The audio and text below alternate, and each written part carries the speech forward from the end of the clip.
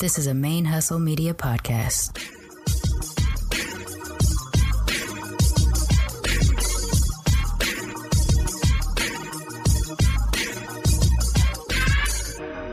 Hello and welcome to the show. My name is Jackie O and you're listening to Militantly Mixed. Yo, this is Rashani from the Single Simulcast. And when I'm not making you laugh or making up parody songs, I'm kicking back, listening to Militantly Mixed. I would like to acknowledge that the Main Hustle Media podcasts are recorded on the traditional lands of the Karankawa, the Chumash, and the Tongva people, and I wish to pay my respects to the people of those nations, both past and present.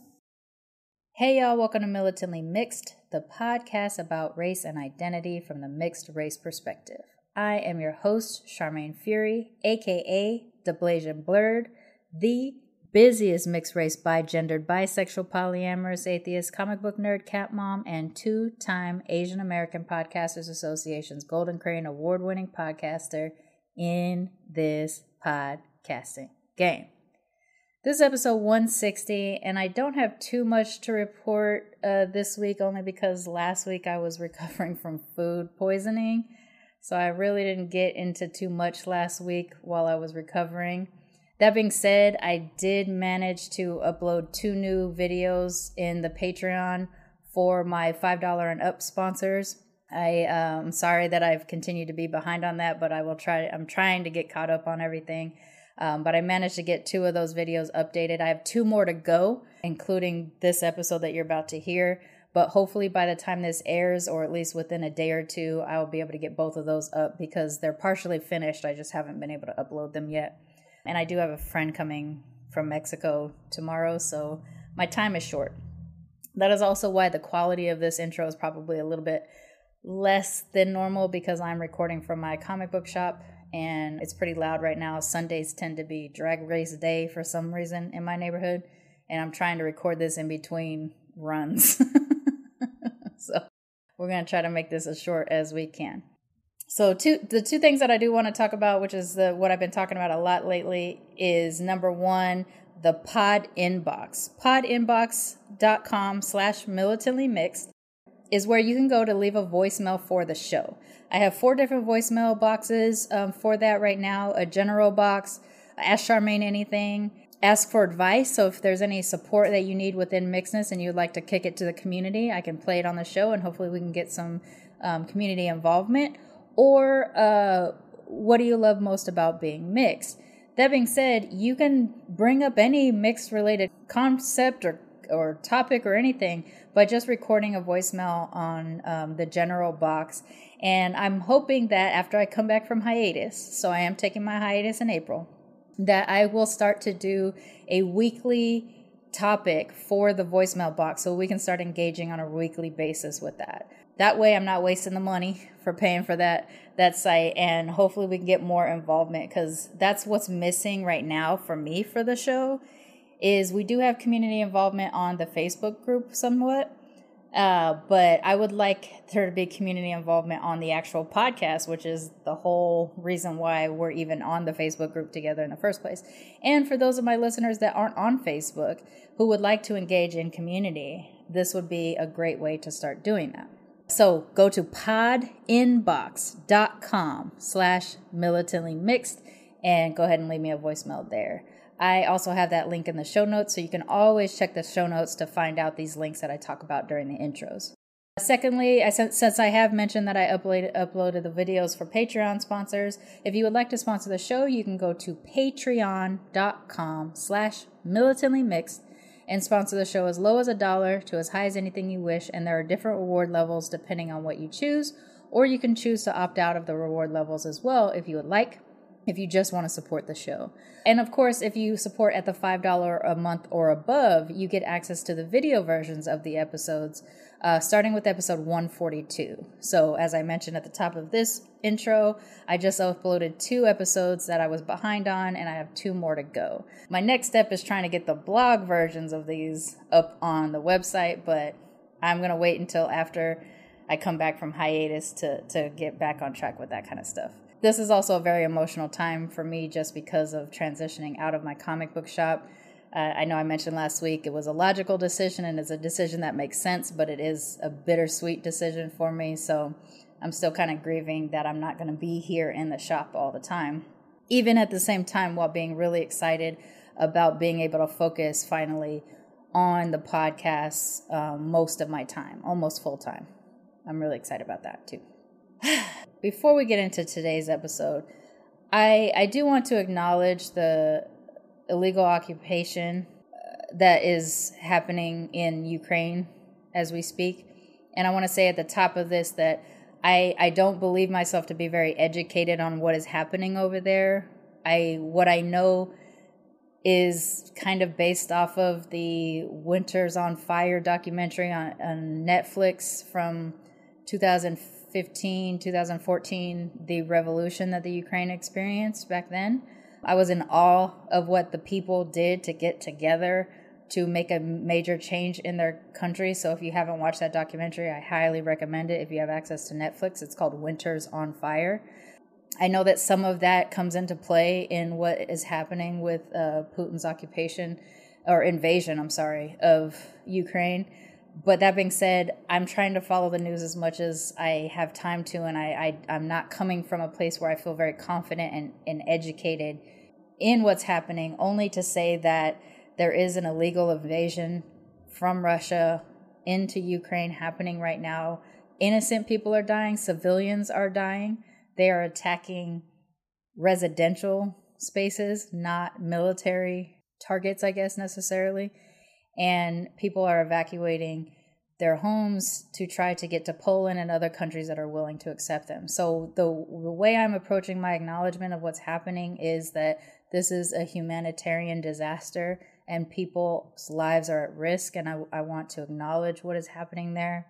And I'm trying to share resources that I'm finding or that I'm seeing in some of the activists that I know and organizers that are sharing vetted resources to support people in the Ukraine if you are inclined to or can. I shared some stuff in my stories the other day. I'm going to try to get those into the body of social media, my Instagram and things like that. But for now, I guess I just want to acknowledge what's happening over there.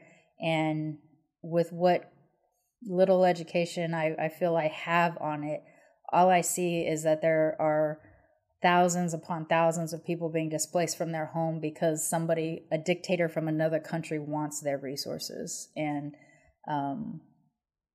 obviously I don't support that and would just like to acknowledge that they're going through that. I imagine there's some cousins and listening here that are Ukrainian or have family back there too, that they're concerned, and my heart goes out to you as well. And hopefully we can find resources that we can share within community to support the humanitarian effort side of what's happening over there.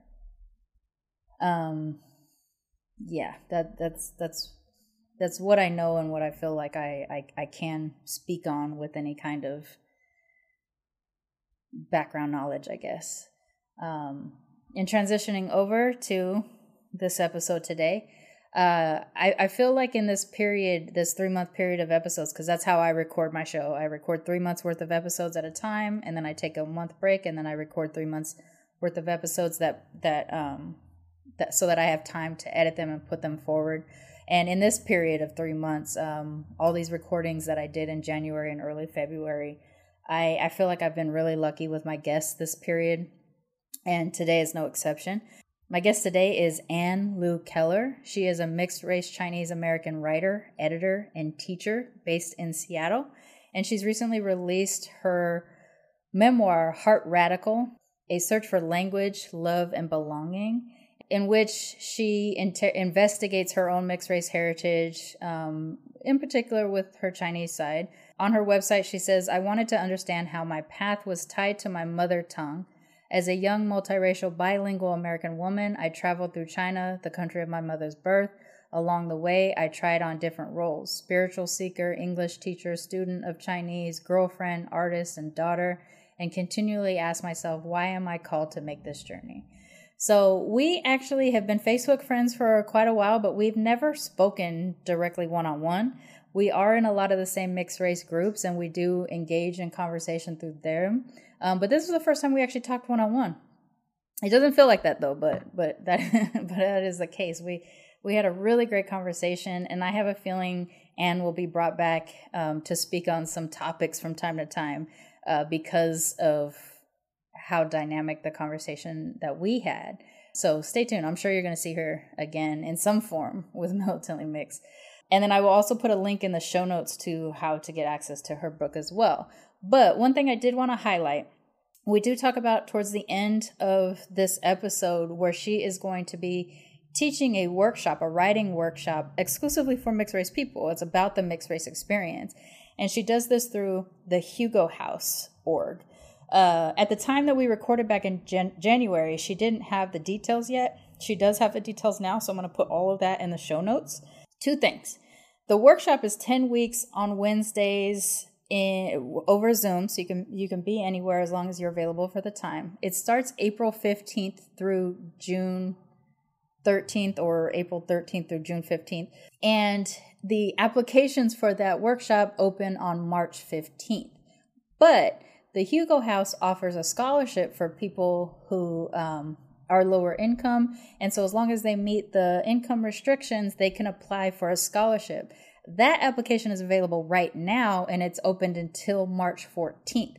So if you want to consider applying to the scholarship or just applying for the workshop, I'm going to have both those links in the show notes as well. I really encourage you, if you've been wanting to write or get involved in a workshop, but maybe you've been hesitating because it might not be taught by a person of color, or maybe it hasn't been speaking to you in terms of your mixedness or whatever.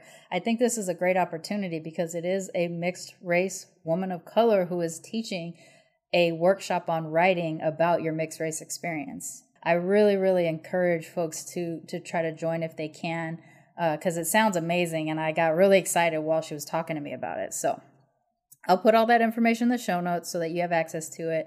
And if you can, absolutely, please apply, because I think it might be an amazing opportunity. And I think that's it. So I managed to get like nearly 14 minutes without a drag car or what sounded like a drag car going down the street. So I'm pretty excited about that. So without further ado, please join me in welcoming our latest cousin to the Militantly Mixed family, Anne Lou Kellor.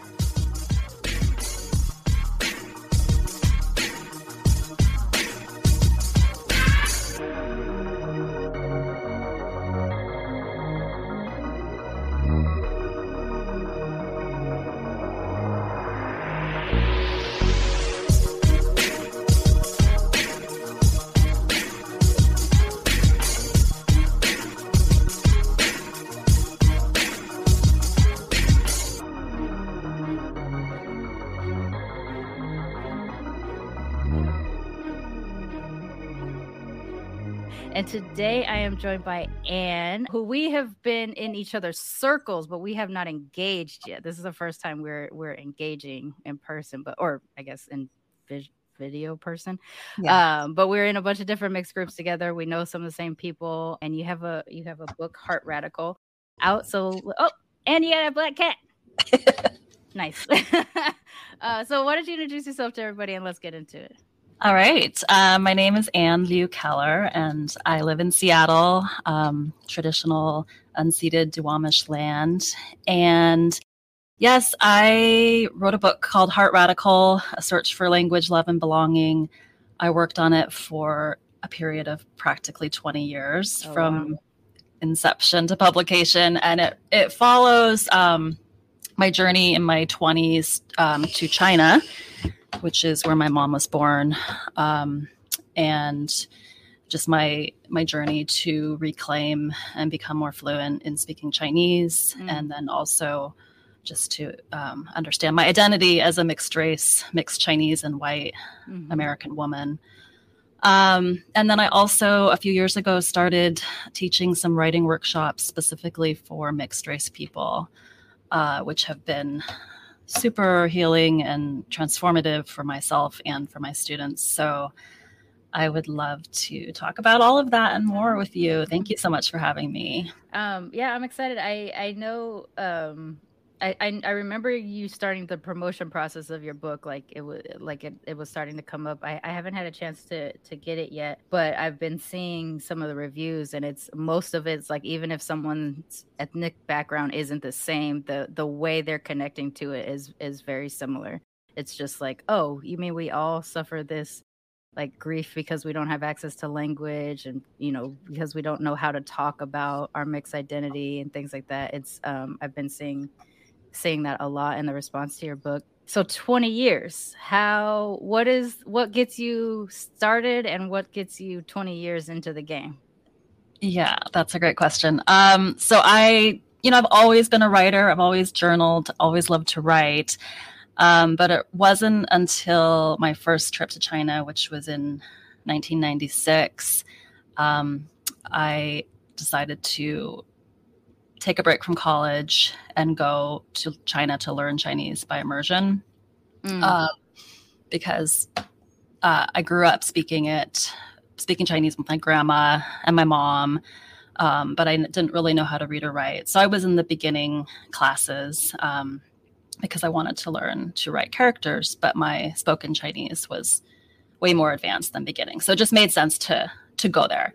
So it was during that first trip that I started writing all the more. And then when I came back to finish college, that's when I started taking classes and focusing there. And my second trip to China was in 99. And that's the focus of the book. And I went to teach English, amongst other things, and to travel. But I also was writing. And at some point I knew, okay, I have a book in me. I don't know what it is. Eventually came back to the States, got my MFA, was writing a lot about this period in China, mostly standalone essays, and then realized, okay, this is more of a memoir. But it just took a long time to grow the writing chops. And then also, I was writing about things when they were relatively fresh. So it was the question of like, when does this story end? Just right. Going and going. And then my reflection and my understanding of my identity in that whole period kept deepening. So I kept changing the book. And at some point I just was like, okay, this book is done. This needs to stop. I can't keep editing it. But then, I was sending it out and I was getting some bites, but it wasn't getting published. So then, of course, you shelve the book, you tinker with it, you come back to it now and then. And so, so I did keep editing it and putting it through many, many versions. So, I wasn't working on it the whole 20 years, but it was living in me. And I knew that I wanted to share it with people. I didn't want it to die on the shelf. Yeah, that's a good way of putting it, like living in you. Because I feel like there's these two separate stories that I've been, that I've had in my head for years. All are connected to the way I identify and the way I no longer identify. And I've just not put it down. For some reason, I still think one day it just manifests and it's just like, there it's going to be. But, I know that it's actually going to take the work to get it done. So it's amazing that you did that and stayed committed to it throughout. Yeah, like I've said before, if I started writing this book today, it would be a very different book. Right. And I have more of an understanding and analysis of my mixed race identity now that I didn't when I started writing the book. And the book was so much more focused on my time in China. But like in the decades since then, of course, I've interrogated my identity all the more through the lens of how I exist in America. So there's so much more writing that I'm doing now about my mixed race identity, more overtly, that I wasn't so much in the book. That was there because it was a part of me, but it was more focused then on reclaiming Chinese, right? Did that make the editing process difficult because you're reading a different version of you while editing and things and being like, it's not like that anymore, but also trying to force yourself to leave it as part of the journey? Was that difficult? Yes, very much so. And because then, you just want to keep changing it and deepening your reflection. And again, at some point I needed to just freeze it and stop changing it. So part of what I did to do that was I changed it all to present tense. And already some of the chapters were present tense, and I felt like the writing was more vivid because it forced me to stay in the scene, in the moment more. But by doing that, I also was able to just cut that impulse to keep changing my reflection from the older me. And I was still able to weave in reflection, but it was coming more from this hybrid place of like what I knew then informed a little bit by what I know now. Yeah. When, if at all, like while you were in these multiple trips back to China to connect, did you start to feel like it was laying in place of like who you were as it related to your Chinese identity versus who you were as it related to your American? Yeah. It was really, so on the first trip when I was speaking Chinese again in, just real basic Chinese, but still speaking it every day. And then one night I started to dream in Chinese. And I was like, okay, that was when I knew it was on this deep unconscious level of, a part of me that I had lost that was still there and accessible and coming back. So that was that first kind of aha feeling of deep ancestral connection, and there were a lot of encounters I had with locals that just felt really magical. Like the country was welcoming me like strangers, taking me in kind of situations as a woman traveling alone, and being in more remote areas at the time in the parts of Western China and also in kind of the borderlands with Tibet. But on my second trip, when I really lived there for several years and did more of a deep dive into the language and culture, that was when all of the paradox and irony of like, oh, I am so American, I'm so not Chinese, and nobody sees me as Chinese. And I knew that on the first trip as a traveler, like people just see your otherness, right? So people saw me as this in between Westerner, but not Chinese like them, right? But the second trip is when it really became more difficult because here I was trying to enter the culture and trying to, live like a local as much as possible. But that experience of going out into the street and being stared at 24/7 and, just not just stared, but like gawked and talked about. Right. Never went away. And so I just grew more resentful of it because. Was it immediately noticeable? Like every time you went in? Pretty much. I think like in the nighttime when people couldn't see me as well, or if I'm like sliding into the back of a cab and they just hear me first, then they might not notice. And then I was dating a Chinese man at the time, and he also looked unusual. He wasn't your typical Chinese man either. So when we were together, people were always talking about us like, is she a foreigner or Chinese? Is he a man or a woman? Like, so we were just sort of in our little bubble, which helped me feel more protected. But yeah, like compared to Chinese women, I'm larger. I'm, obviously more Western. And then I would tell them, I'm mixed race, and they would be like, oh, then they would all click for them.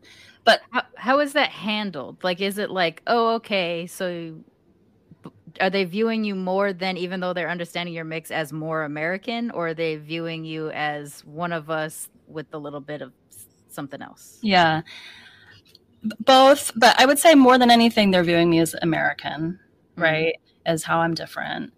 But then there would be a little bit of like, oh, you're one of us. Like, you can take the Chinese out of China, or whatever that phrase is, they would apply it. Yeah.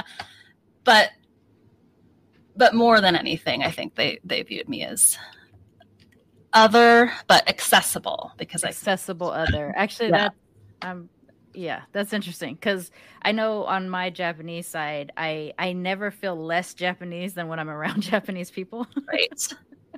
Yeah. And that's different feeling than like the American black white biracial person who says like I'm not black enough to be black and not white enough to be white, or I think any mixed race biracial person would feel this way.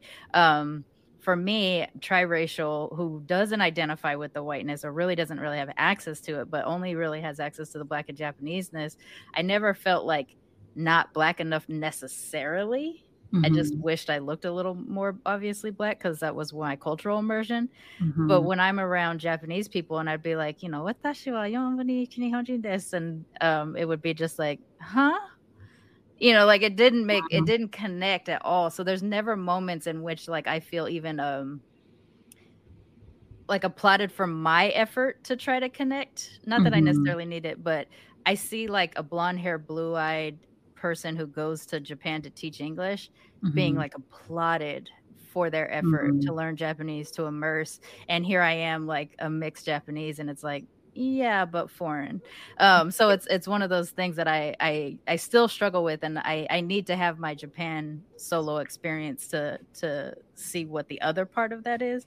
But I'm curious about it, like for you, because there is some crossover when it comes to like mixed Asian identity across East Asia in particular, the way they do have sort of a separation or a hierarchy in terms of like your access to Asianness. Right. Definitely. Yeah. And I think too, it like if you're traveling alone versus with other people, it's a different kind of access you have too. In some ways, like people I think are more willing to talk to you and connect if you're alone. But if that's what I found, like, but if you're with another person, then it's easier to just not go there, not talk to you. So like, let's say you're with a person that is Chinese from China, then you don't need to be accessed because they can engage with a person that's more familiar. There's that. And then also, for example, when I went to Taiwan 2 years ago for the first time with my son and also with my ex-husband, and he's white and my son is, blonde and blue-eyed. And because I was with them, then I think people just see me more in that bubble of like white American and, but if I was traveling alone, I feel like people are much more apt to talk to me and I'm more apt to speak too and come out of that bubble myself. That's interesting. So when you were with your white ex-partner, you were less inclined to like reveal your Chineseness? It's not that, but it's just that I didn't have as many opportunities, because I'm ordering food for us and that kind of thing, buying us tickets. But I myself am not in that open space of just having the time and freedom to talk to people and let the day, unwind as it might when I was alone, then I would find myself in these situations where I would spend an afternoon with somebody or, be much more open to meeting people. I see. And then what about the white side too? Do you feel the same kind of disconnect when you're here in the country you're born in versus when you're in China in terms of your whiteness? Well, like definitely if I'm with my, depending on which side of the family I'm with, if I'm with my Chinese side, then it's my white American side that sticks out and that I feel like separates me. And then if I'm with my white American family, it's the opposite. My sister and I are the Chinese cousins, although we haven't really had gone to family reunions in a long time. In Seattle, I grew up with a lot of other Chinese kids, like friends of my parents. They had a lot of potluck group. They had a potluck group there was a lot of Chinese families and some mixed Chinese and white families. So I did grow up with other mixed kids around me, but it's kind of the typical, or maybe not so typical, I guess, assimilation story where, Seattle's very white. And the more that I started to go to school, the more my friends became increasingly white. My classmates were mostly white. And then when I went to middle school and high school, there wasn't a large Asian population, and it was more, the racial lines were more divided around Black and white. And, I identified more with the white kids, and that was the culture that I saw I came from when along this binary. And so, then it wasn't until going to college till that I started studying Chinese again and asking questions about Asian American identity and consciously, trying to understand that part of myself from a more political, public place, as opposed to just, this is a intimate familial thing about food and language and family. Did you find when you started to take Chinese in school that other American-born Chinese or mixed Chinese Americans were kind of at a disadvantage in language differently than someone who came from entirely the outside? You mean in learning Chinese or in? Yeah, just the access point. So one of the experiences I had, because I have this very similar American immersion type of situation in which my Japanese grandma didn't teach us much, mostly because she was told by the military not to. And, so she had this kind of fear of deportation, even though she was an American citizen. And assimilation is just generally the Japanese move, whenever they go someplace. And so whenever I would try to really access Japaneseness, it would be kind of but you're American. Why do you want to do this? So by the time I start taking Japanese class in college, well, first of all, my teacher told me, he said, raise your hand if you speak Japanese or any Japanese at home. And 7 of us raised our hand. And some of us were full Japanese and some were mixed Japanese. And he goes, all of you are going to fail my class. So that's how he started us out, where he was I'm already separating you from the rest of the thing. And it was true. I got a C in that class, which was the word, I talk about the Asian F, it was just it was just so damaging to not get that, but mostly because he had a different dialect than the dialect that I would have expected to learn, which is more like a Tokyo based Japanese. Right. And so any pronunciation I already had, he was no, that's not the Japanese I'm teaching. But then also I feel there was this resentment, I guess, towards us for not being Japanese from Japan. And so it started off that way.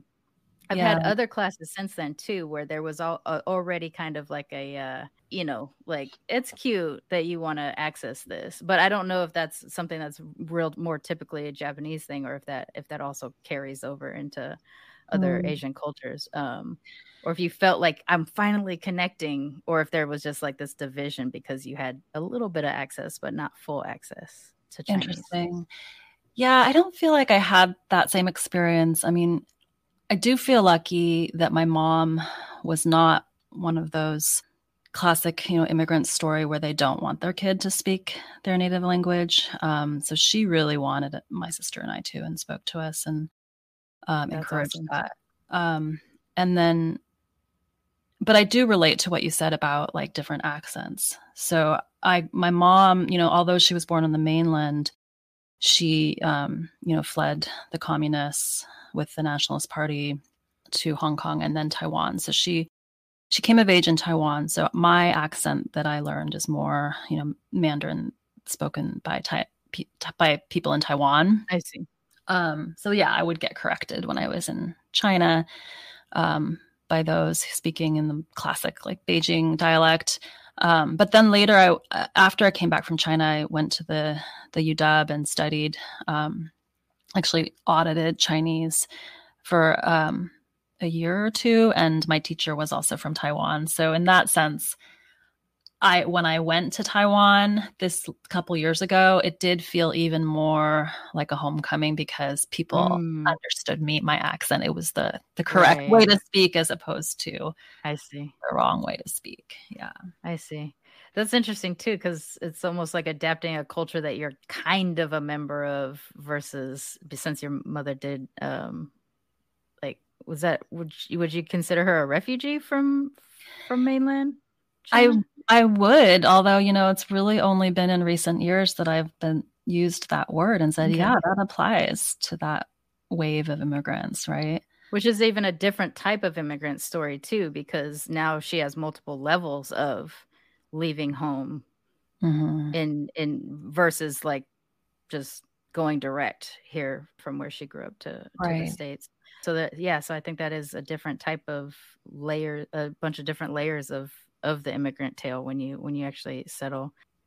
So related to you and your sister, you both present very similarly like this, or do you, as one of you, look more like one than the other? Were you compared a lot growing up? I think we look pretty similar. Mm. Yeah. Pretty similar mix. And when So, you're in the States, how often are you misidentified as solely white or solely Asian? it's one of those questions where even to this day in my mid 40s, like I don't always know how people see me, right? Like I grew up thinking, oh, of course people see me as Asian. And then, and then sometimes I'll be surprised when somebody might, says like I'm white passing or, like I don't even know. It's so weird because I think depending on how trained someone's eye is to see mixedness, they might miss things, and it might depend too, like on, if my hair is going gray or that kind of thing.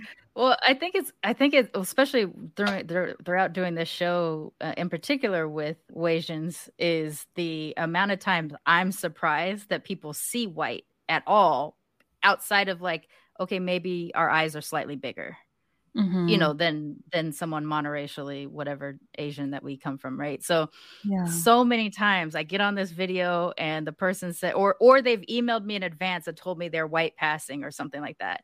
And then I'm like, okay, well, we can talk about that dynamic. And then they get on the screen and I'm like, oh shoot, I have the wrong notes. Like I'm waiting for this white passing Asian. I'm looking at a person who's clearly like the Asian is strong in them. Yeah. And the amount of times that people have told me on the show, like that they get misidentified as solely white far more often than solely Asian, when to me, I look at you and I feel like I can tell that you're Asian, but I feel like the Chinese is strong in you. Like I can see it. I don't feel like I could identify what kind of white, like if it's solely Anglo or if it's Eastern blood, like all the different places in which whiteness appears. I don't feel like I could identify that. And yet I could feel like this person is probably a mix of East Asian, and whatever that ends up meaning. But it always surprises me on this show how often someone tells me they're seen more often as white, or how often they discover that they've been seen as white all along and they didn't know. That's why I asked, because I'm at this point, it's like a sociology experiment of just like how many Asians actually appear white to white people. If like white, I guess if that person is centering whiteness generally, is that why they see you as white versus seeing you as Asian or mixed?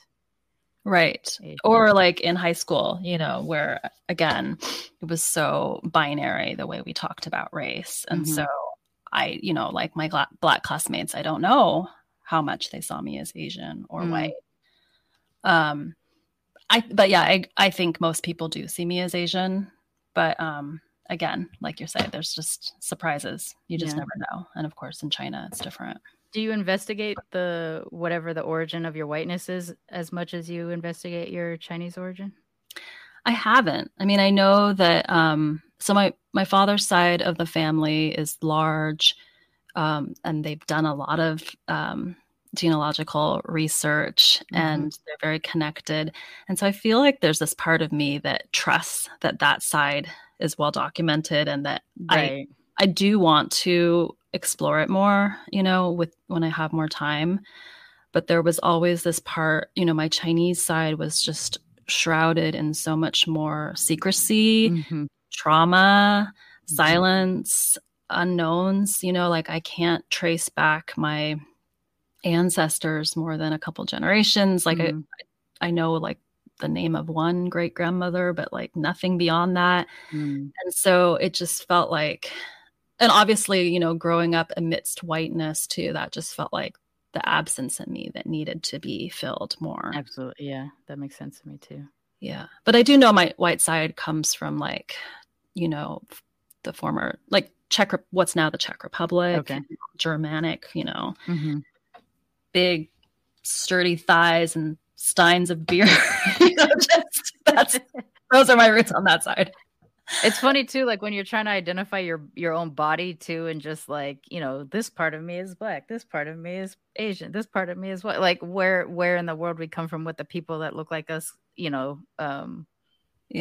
what body types that they have. I know that there are times I find myself saying like, I have big Asian calves, or something like that, which I feel is one of those ways of like me connecting to someone else.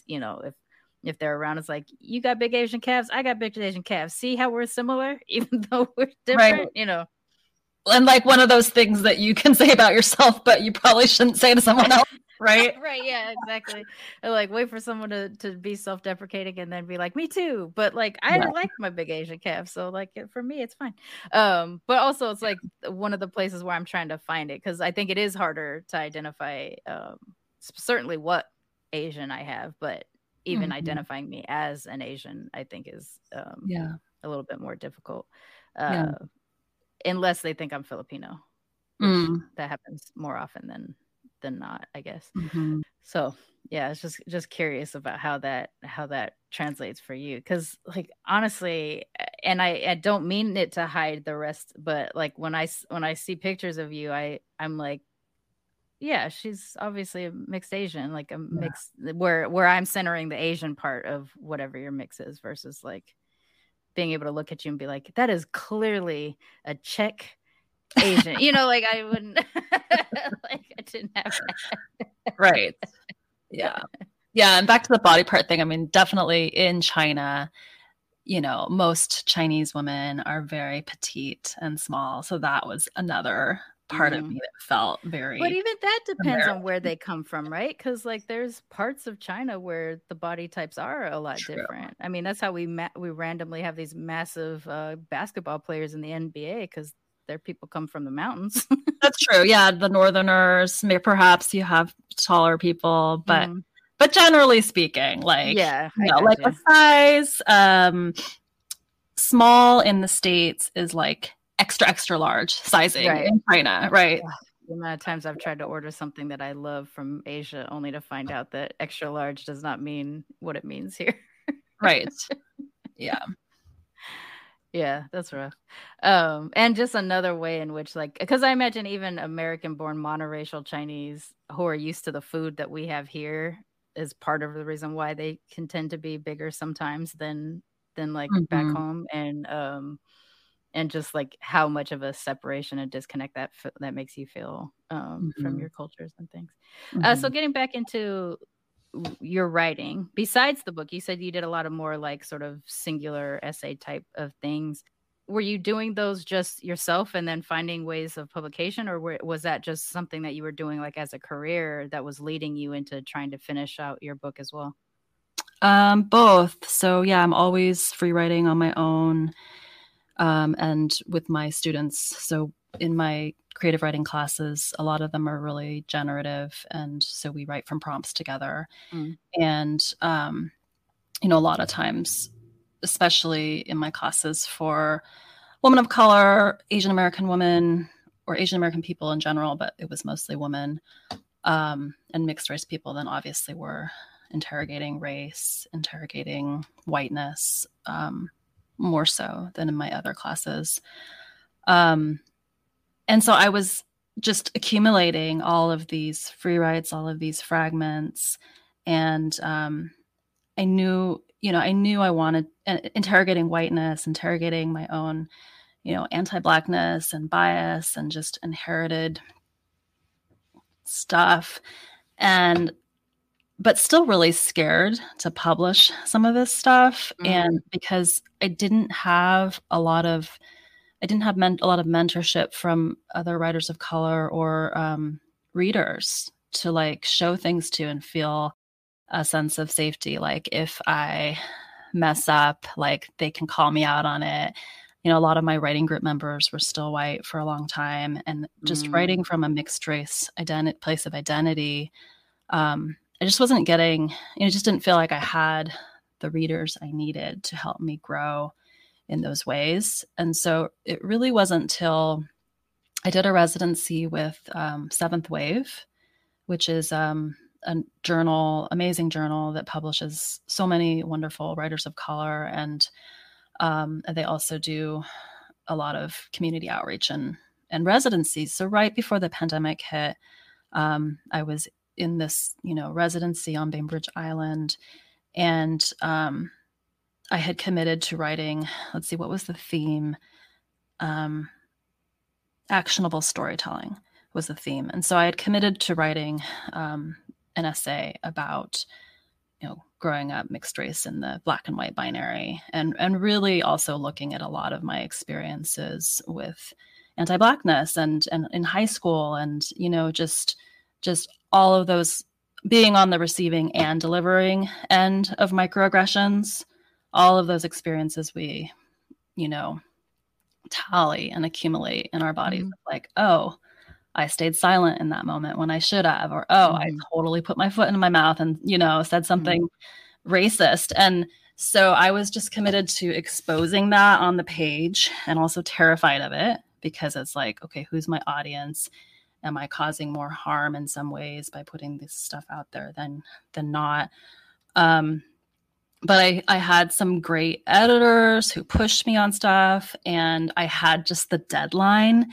And I remember it turned out to be this super long piece. And I remember, like, I never felt so anxious and shameful and nervous about putting something out there, like sweating, putting it off, procrastinating, so much shame, And then, of course, when I did, of course, like, the most of the reactions I got were like of resonance, right? Like especially from other mixed Asian and white people, like, who also have trouble locating themselves in the conversation talking about race.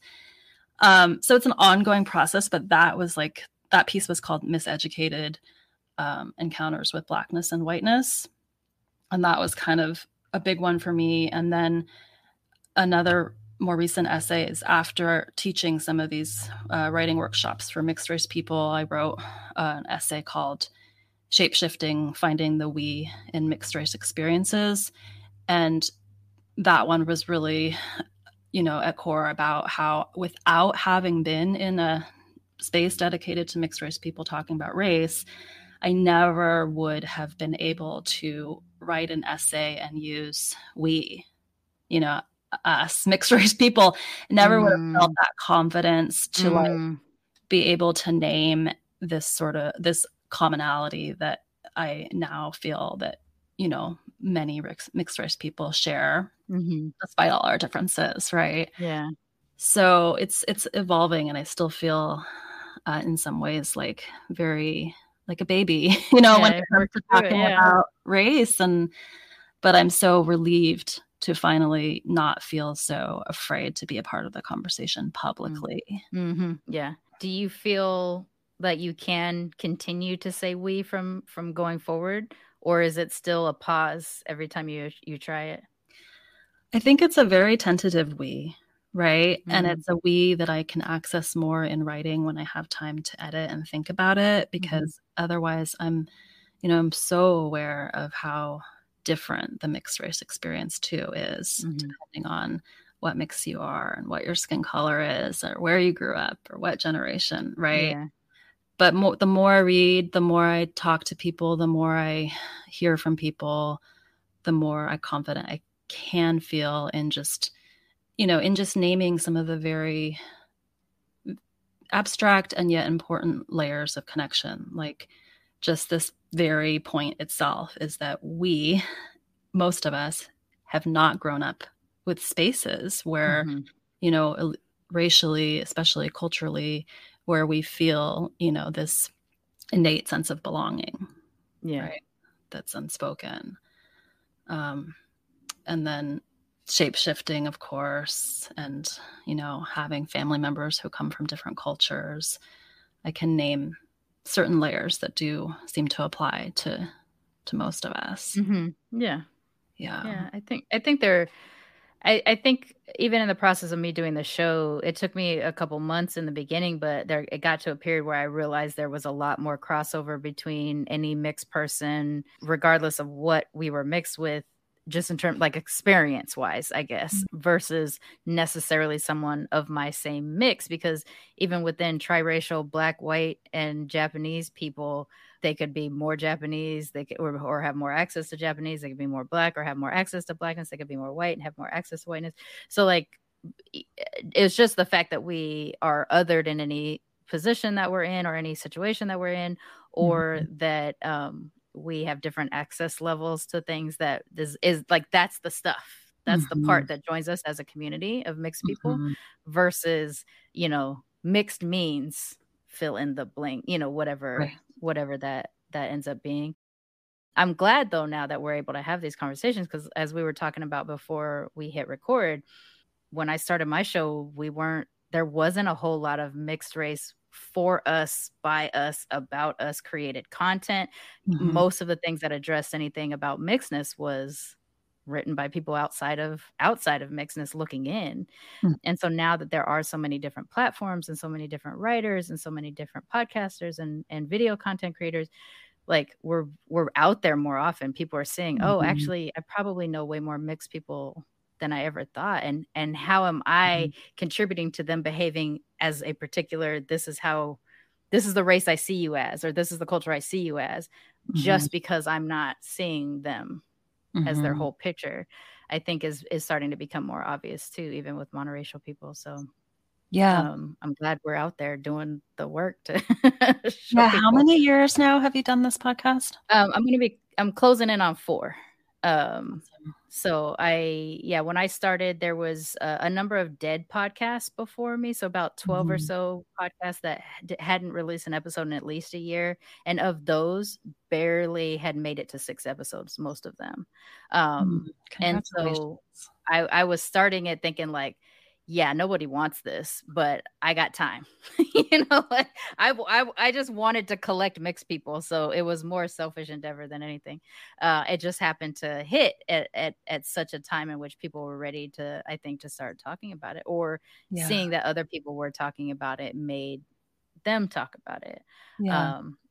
And then I just started seeing other content creators pop up and, try to engage with them too. And then we were all connecting, and I had to go through the path of like, the first pass with a lot of people were, well, you have your thing, I have my thing. Let's grow our audience separately. And now we're in this time period of like, oh, our things we could cross over. So like it took this like period of figuring out, how can we connect as a community? I think the community build part took a lot longer than the I just want to talk about mixedness thing when I was starting, or at least that's been my experience. In book form though, I mean, I have a couple of academic books from like Naomi Zach, like from way back and things. And then I just, no narrative books until I found Mostly White with Allison Hart. That was the first time I read a book where it was like clearly written about mixed people through the lens of a mixed person who was going through it, that was the very first book. And that was in my second year of doing the show. And then since then, I've met Teresa Stovall and I've met you now. And, there's been a number of other people that have been putting together books where it's like, it's half memoir and half just like, you don't know what this is like for mixed people, Yeah, so. there's more and more books out there, but you still really have to be seeking them out, and also, of course, some are directly interrogating the mixed experience and some barely at all, right? I know I feel like one of my next projects is I really want to edit an anthology of mixed race writers, because for my classes, I pull from all over the internet and anthologies and this and that, but there still feels like a lack of, availability. Maybe there's a book called Half and Half. There's another, there's ones that exist, but they come out every 5-10 years. Yeah. I think we need more for sure. And it's tough too to like try a lot of the ones that come out. Like because of my schedule, I'm so busy. I'm mostly audiobook now. Like that is the way that I access most of my books. And in most cases, the mixed race books I've been having access to are self-published and they don't have an audio component yet. And so then it comes like, okay, it's on my shelf. It's here for when I have the time, so I end up reading chunks of books, and then like a year goes by and I'm like, oh yeah, I never finished that and I got to pick it back up. Or if I go on vacation, I'll take it with me. So even that is like a level of separation too for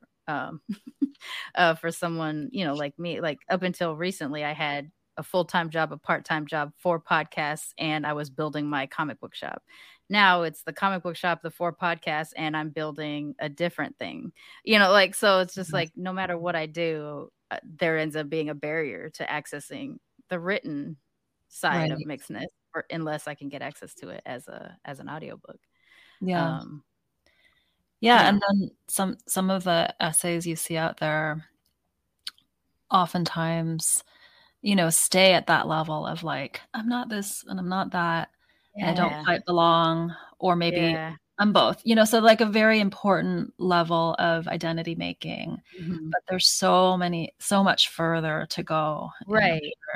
Like that's a pathway on the, that's like a stop on the path early on, I think, is when we're kind of, I'm not enough of, and then it's growing into, I'm enough of, I'm both. And then or I'm all of the things. And then it becomes a thing of like, I actually don't care what you think. But I need that. That's where I'm at. I'm in that part of the content where it's just like, you're just out here being unapologetically mixed. You are what you are. You can be fluid in it. You don't have to be fluid in it. Like whatever the things exist in the binary or not exist in the binary. Like that's the stuff that I'm craving now of people who I'm here to be an auntie or an a middle-aged elder, but still I'm an elder in the game, I guess, the content creation game, to help the people that are in that level. But now I want to get the content that's at my level, which is like, I'm mixed. So much nuance, so much paradox. Yeah, and that's harder, I think, to find right now. Yeah, like for me, and for a lot of Asian and white or mixed with white people, like and who grew up amidst a lot of whiteness, I think that first level is often like, okay, I'm going to reclaim the Chinese. I'm going to claim that I'm a woman of color. I'm going to, proudly claim all of that. But then, like, for me, part of the journey is like, oh, I need to really interrogate my whiteness and my privilege and my, more loudly, because I think that's still something that, white people, of course, are uncomfortable doing. And so I can lean into that space a little bit more sometimes, even though it's still very uncomfortable. I feel this obligation to still name it, right? Yeah. Even though I still, let's say in my bio, I say I'm a mixed race Chinese American woman, right? Like that's how I name my identity. I don't say I'm mixed Chinese and white, but then I push up against that. I'm like, why don't I? In the same way that, like, you might ask a white person, like, why don't white people put in their bio, I'm a white person, that kind of stuff. And I know why I don't, and it's not an easy answer, but it's like, because like the way I'm seen, but also the way I know myself is predominantly as mixed Chinese. Like it's not that whiteness, but I also feel like I do a disservice to everyone if I don't name that whiteness and like call it out and ask, what is it? I mean, fair.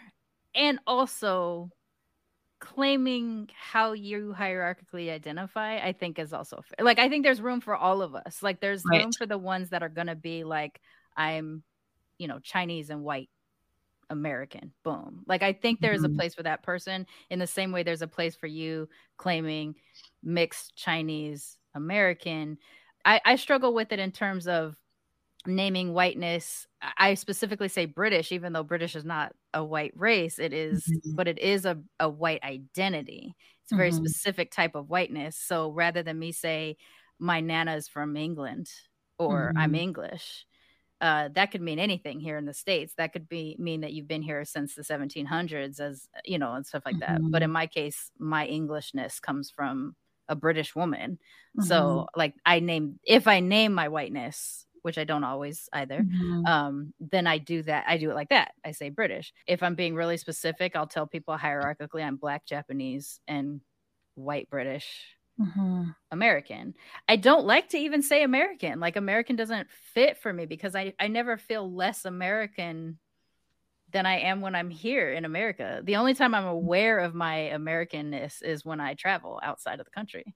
Right. Because it's the way other people receive me. They hear my accent, American, and my instant reaction is like, no, yeah, no, yes, yeah. You know, like, because I realize I don't have that identity very prominently. I know it's there. I know it's definitely influences my personality. I know that I have American behaviors when I'm going to, you know, other countries.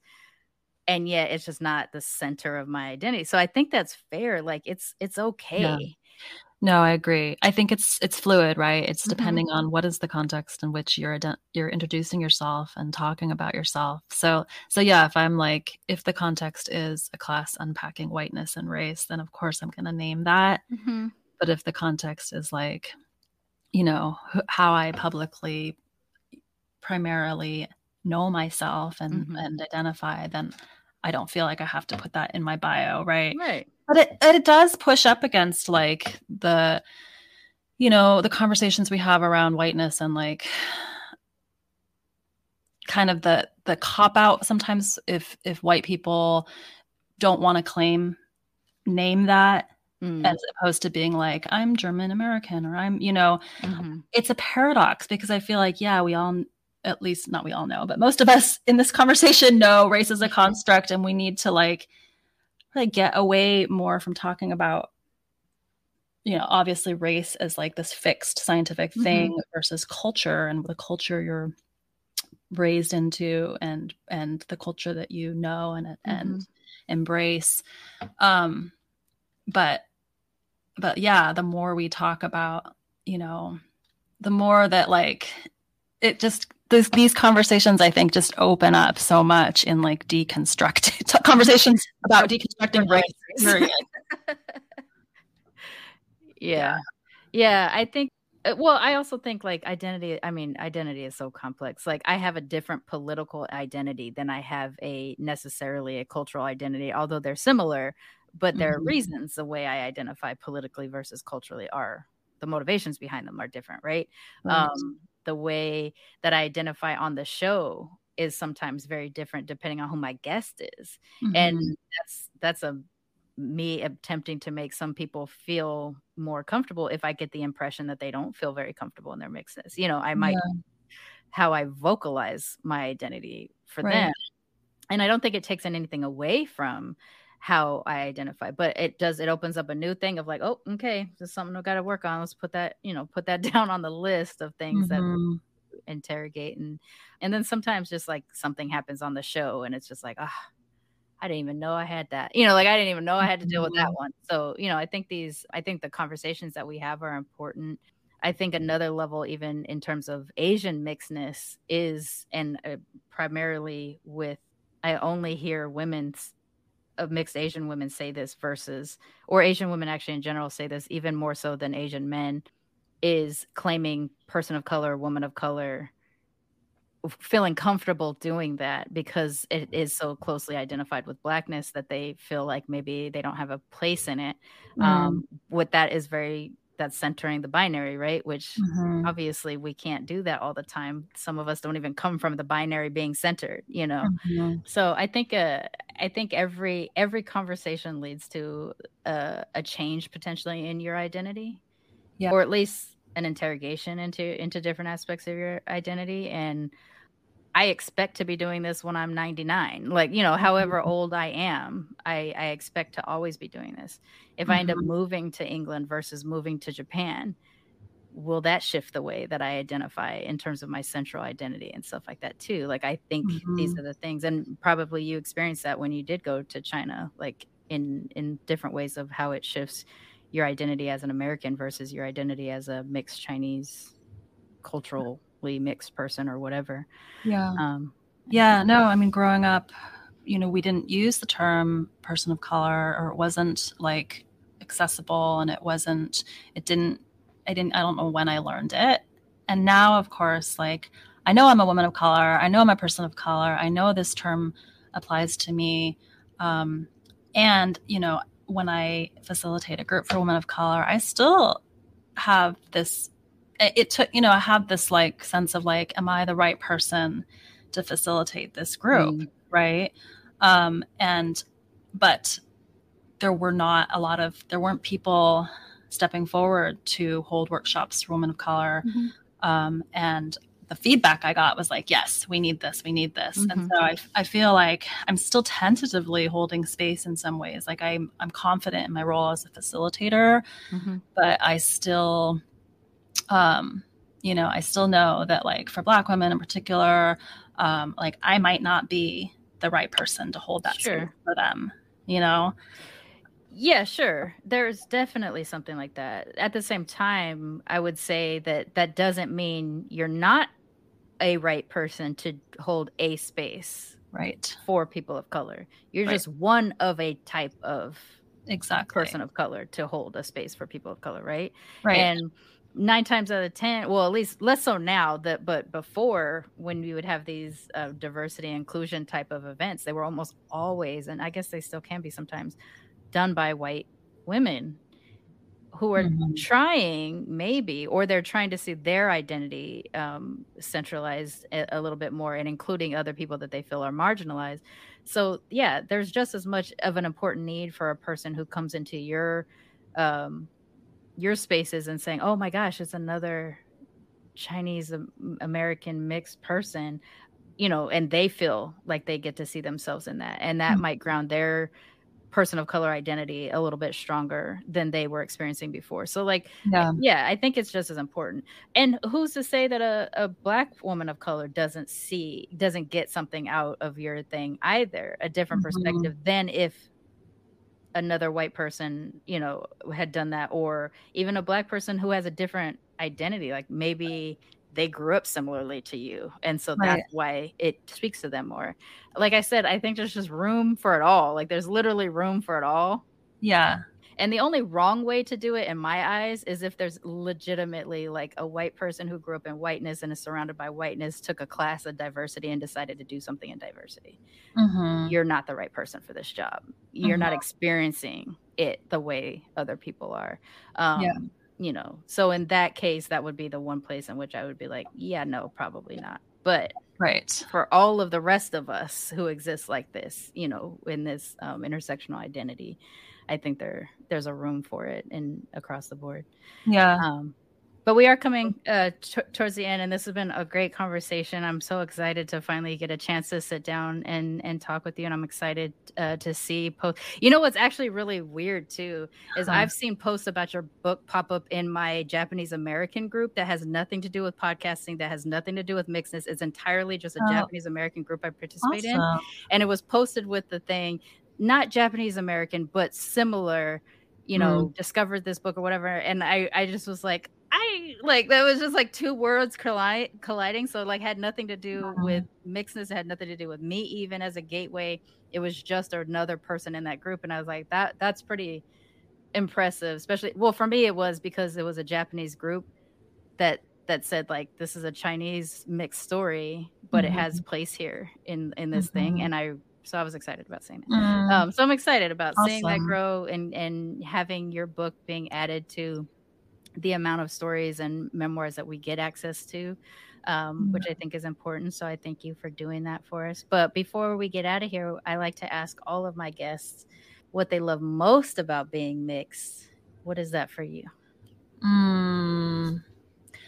I think what I love the most is how it does push me to have these conversations with myself and others about paradox and contradiction, and really embrace that on this intrinsic level of like, instead of an academic level of what does both and mean, like I really get it, you know, and it really pushes my thinking into this place where I feel like some of my early studies in Taoism are now merging with my thoughts around the binary and, you know, who is white versus who is a person of color. So I love that. Nice. And then I also want to just let people know that I will be doing another writing class for mixed race people starting in April, late April. So they can go to my website and learn about that. But it's through the Hugo House, which is a nonprofit for writers here in Seattle, but it'll be on Zoom. So I love now, what I do love is like being able to hold these spaces and like have that experience of a student saying like, I didn't realize that I needed this, or I've never had this before. And what a gift, you know, to be able to offer something like that. Yeah. That I didn't have before too. Yeah. So. And I think a lot of content creation is about creating what you didn't have. I think almost every content creator might say something like that. This was the story I needed. No one was telling it, so I guess I have to tell it. Yeah. I think that's important. Yeah. That's awesome. Yeah. So we'll share details about how to get access to the writing workshop and how to access the book. There'll be a link on Militantly Mixed website to get the book as well. Why don't you tell people how to find you though? So on Instagram or Facebook, I'm Anne Liu Kellor, and that's also my website. So it's ANNELIUKELLOR.com. All right. Well, thank you again for Thank sharing you, this. Charmaine. It was so nice to meet you and talk to you. I wish we could just keep talking. I will keep talking.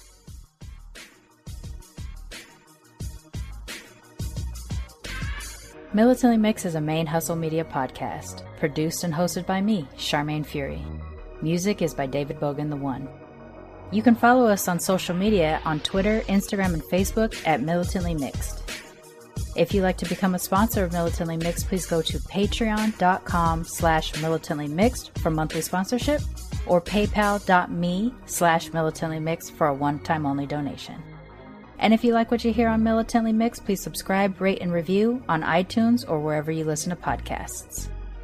And don't forget to be your mixed-ass self. Main Hustle Media. Turn your side hustle into your main hustle.